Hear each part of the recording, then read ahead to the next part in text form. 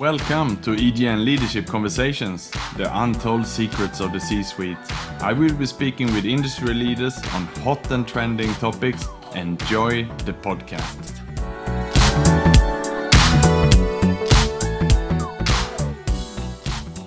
Good morning and welcome to EGN Leadership Conversations. Today we have with us Amit Ghosh. He is an executive coach and advisor, and he's with us to talk about the role coaching plays in a leader's life. A very great topic here for today, something that I'm passionate about as well. And first of all, welcome Amit. How are you today? Nick, thank you for having me here. It's a great day, so I'm feeling great, and it's great to be with you as well for this important discussion. Fantastic. And to kick us off this morning, would you like to just start by introducing yourself and what you do to our listeners, please?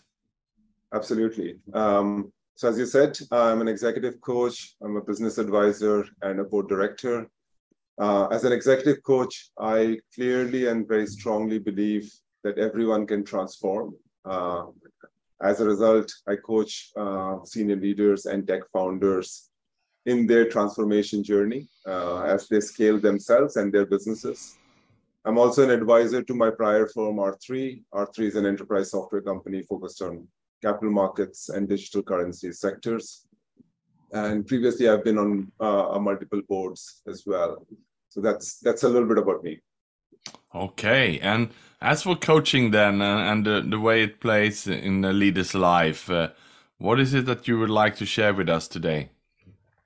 Really, I think coaching has transformed me as a leader a couple of years back, and now I coach other leaders in their transformation journey.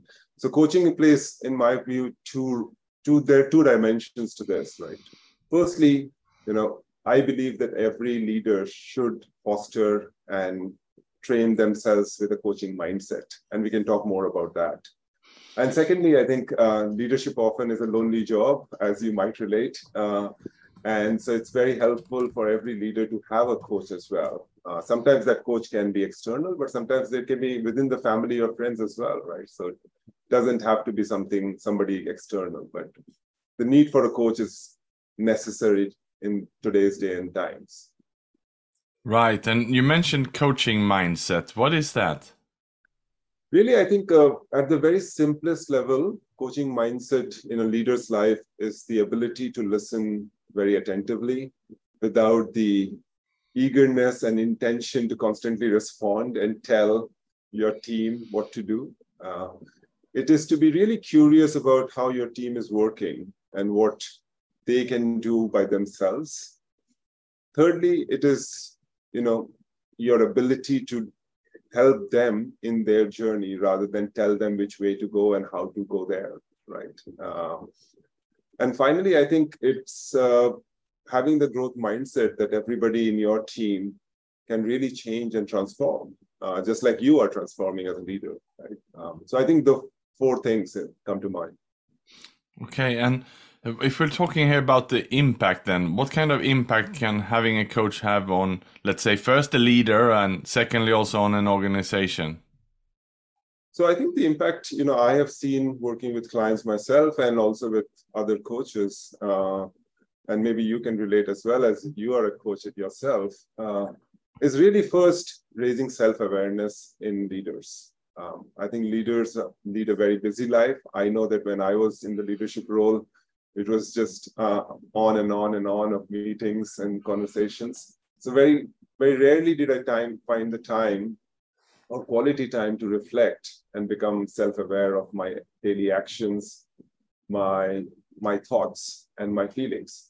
So I think the first thing which lead coaches do is to help leaders be self-aware. I think the second thing which coaches often do is to take the leaders and have them focus inwardly as much as leaders are focused outwardly. I think we are always trying as leaders to, rally our teams, motivate them, drive new goals, drive new strategies. How often are we doing that for ourselves? And how often are we transforming ourselves, especially how we feel? How much stress are we taking? What's going on in our hearts and minds, right? So I think coaches often also help leaders to focus inwardly to balance it out with the outwardly focus, right? And finally, I would say, coaches are a thought partner, an ideation partner for leaders. I think we provide a safe space, a confidential space where leaders can come and share what they're thinking or what they're feeling, something which often enough I find they can't share even sometimes with their spouse. So I think those are the three things which come to mind. Yeah, and I completely agree with you there, Amit. And what I do believe also is that it really puts the leader in charge of their own life rather than looking at external factors and blaming that. It's asking the leader the right questions so that they take ownership and they go deep within themselves to find the solutions. And that is at least what I find in the space I'm coaching also, Amit, indeed, in regards to a lot of mental recovery, burnout and stress, and even to get people out of addiction and bad habits. And while that might be at the extreme end of coaching, I can see fully that it's really transforming lives and so on. But I wanted to ask a question then about resources and budgets and so on, because the budgets are quite challenging to get signed off at the moment, and especially if the company have perhaps frozen the budgets during these uncertain times. Who should pay for the coaching then? Is it companies or executives themselves, or how should we manage to get this signed off? Yeah, look, hand on heart, I would say that this is every single person's own journey. Right? This is a leader's own journey. If you do not invest in your own journey, where else are you investing all the money you're earning, right? So I would say coaching is something at least the leader should be willing to invest, right? And the same goes for learning other things as well, right? I would say, investment in coaching, learning, physical training. I think these are the right investments in self, which each individual should be willing to make. However, in cases where companies sponsor, that's really great. Many companies do, thankfully, and more companies are doing it. But I think the ownership should not shift from the individual to the company. This is not the company's goal. This is you transforming yourself as a leader and you taking ownership of that transformation. Yeah, and again, I'm on your page here, Amit. I even say in regards to EGN and the EGN membership, it's the same thing. If you're lucky enough that your company sponsor this, that's fine. But I ask leaders, are you in charge of your own life? Are you in charge of your career? Are you in charge of your destiny and your future? Or is that in the hands of your company? And when you ask that, people tend to think, right? Absolutely. I think we have to take responsibility and full responsibility of everything we are experiencing and everything we are becoming, right? Yeah. And I think that only comes with some self-awareness, I hope. But yeah, that's where a coach can help. And we all need to take full responsibility. I think that's the real thing. Yeah, and I think it's an important message to come across here, Amit, because times have changed. And if we're looking 10 years ago, most executives would have the memberships and these kind of fees included in the contracts, but it's not the case anymore. And people are indeed held responsible more and so on. So that's the change we have seen. And how can a leader then make coaching into a competitive edge for themselves to help them propel forward in this competitive world?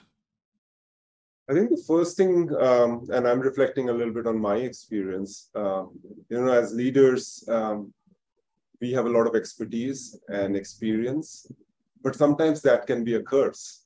As leaders, I think, because we know the answer often, we tend to tell the answer rather than help our teams find the answer or find the approach to get to the answer themselves.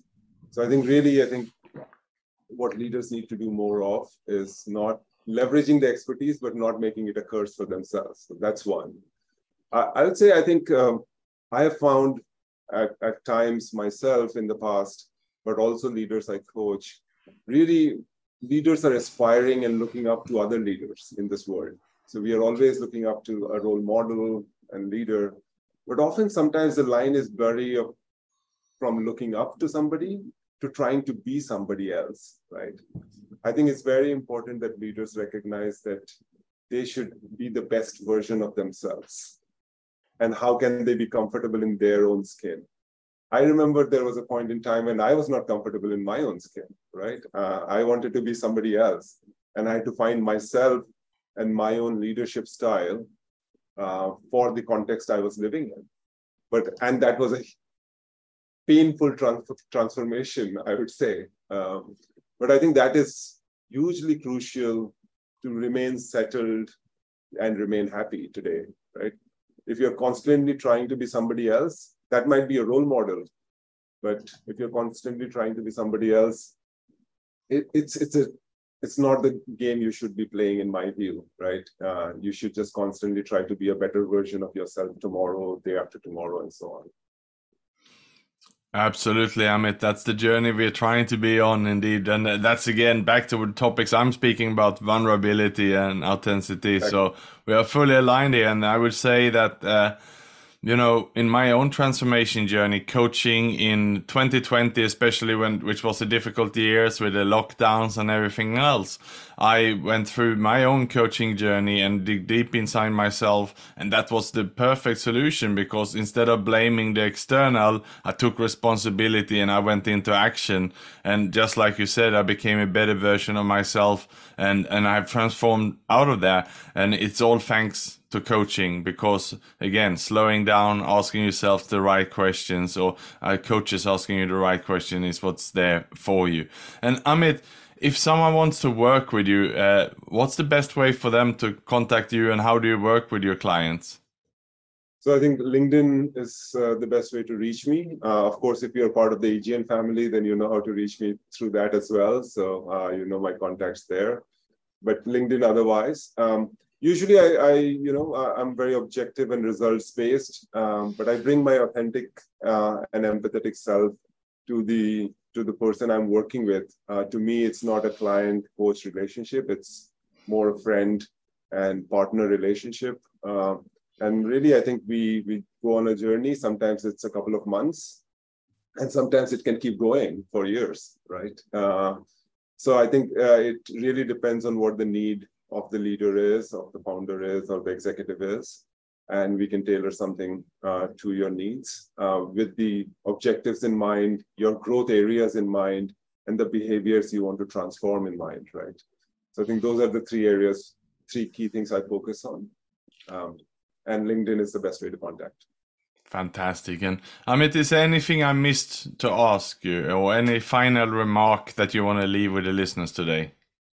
Look, I would say, one thing which I constantly think about is learning and constant learning. And I think everybody should invest in their own learning, similar to them investing in coaching. And I'm learning about, how to further raise my self-awareness and consciousness. I'm learning about how to take care of myself in the current times as well. And I hope the listeners of this podcast are making sure they are taking care of themselves, and they are also learning constantly. And I like that you start talking about care. Self-care is very, very important in these times, the uncertain times, so many changes. So that's a great final message from you, Amit. Thank you so much for that. And I wish you and the listeners a great rest of today. Thank you, and bye for now. Thank you for listening to EGN Leadership Conversations, the untold secrets of the C-suite. To listen to more episodes, please visit our website on egnpeernetwork.com/podcast. Thank you.